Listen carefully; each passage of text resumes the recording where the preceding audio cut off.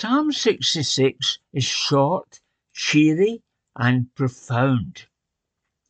It starts with a prayer for God's continuing blessing.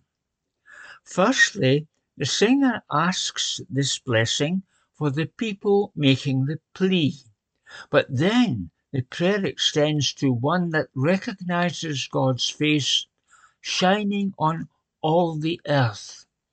This is a psalm that reaches out beyond Israel's boundaries, especially beyond any narrow mindset that has an exclusive understanding of God's favour, seeing his love as narrowly focused on Israel.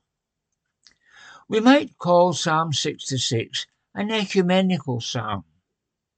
It calls for a joining together of all nations in prayer to God, who has provided a good harvest in this case.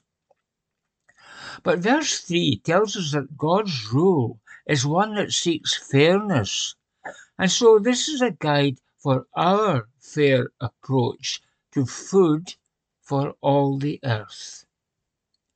In this psalm, we're constantly reminded at least 12 times that God's face shines beyond my particular religious group or denomination. There's also an interesting structure to this psalm for those of us who are accustomed to antiphonal singing. The psalm has a sung response or chorus after verses 3 and 5. Let all the nations praise you, O Lord. Let all the peoples praise you. In this case, the praise was for a good harvest, but it makes me think, is this praise something I might easily forget in my trips to the busy supermarkets? I could do well to remember that behind everything there is the voice of the Lord calling for a fair and just sharing.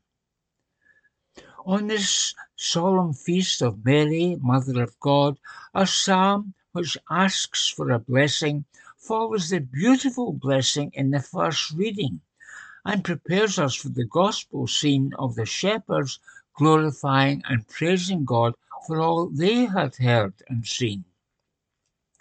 If John Lennon had written his song Imagine today, I guess he may have had a line, Imagine there's no food banks.